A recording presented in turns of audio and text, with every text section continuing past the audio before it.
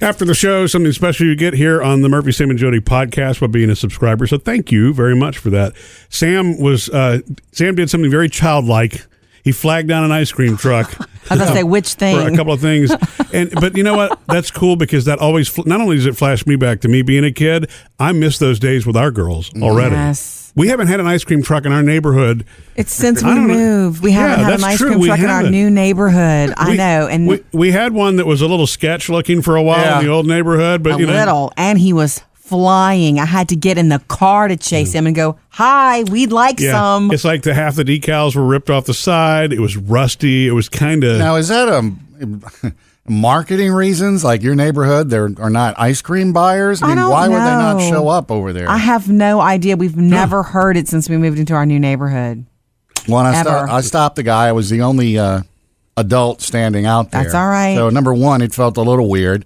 And excuse me. I should have Who got on my says ice cream knees. trucks are just for kids? And so when I bought the ice cream sandwiches, I was like, "Hey, look, does it ever get insane listening to this all day long?" And they said the only thing that really gets monotonous is at the end or at the point where it goes, "Hello." Right. Oh yeah. Yeah, and I was like, "Yeah, I could see that." Well, it's part of it though. You have to have that. Yeah, it's weird because I forgot about the little.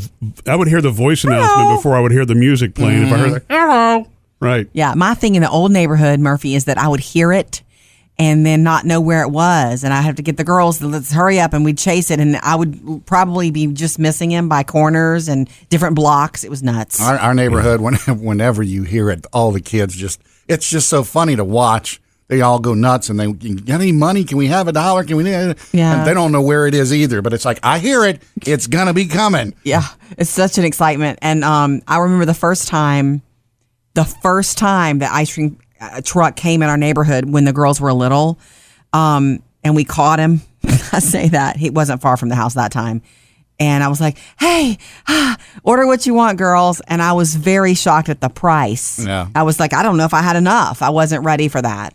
Yeah, he wasn't taking cards. He wasn't taking cards, and it was higher than I expected. The other one I remember though, when you said we couldn't find him. Remember, there was one time we got the girls outside, and we completely missed him, or he just didn't come down our street. Mm-hmm. I don't know which it was.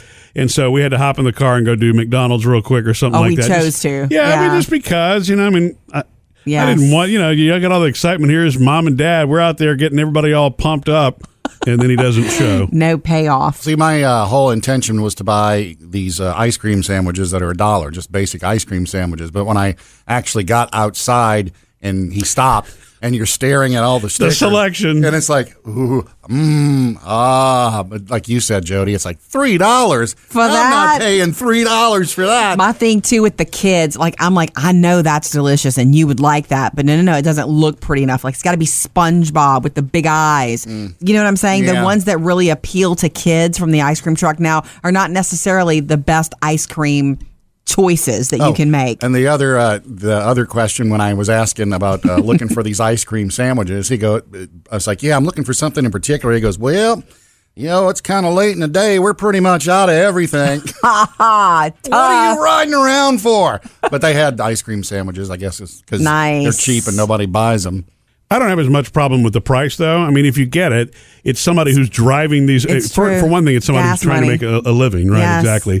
It is gas money. Of course, it's going to be cheaper for you to go buy it from some superstore. It's about the experience of the ice cream. Right, man. exactly. If you're going to stand out there and stop the truck and he's bringing ice cream to you, pay the premium. Yeah.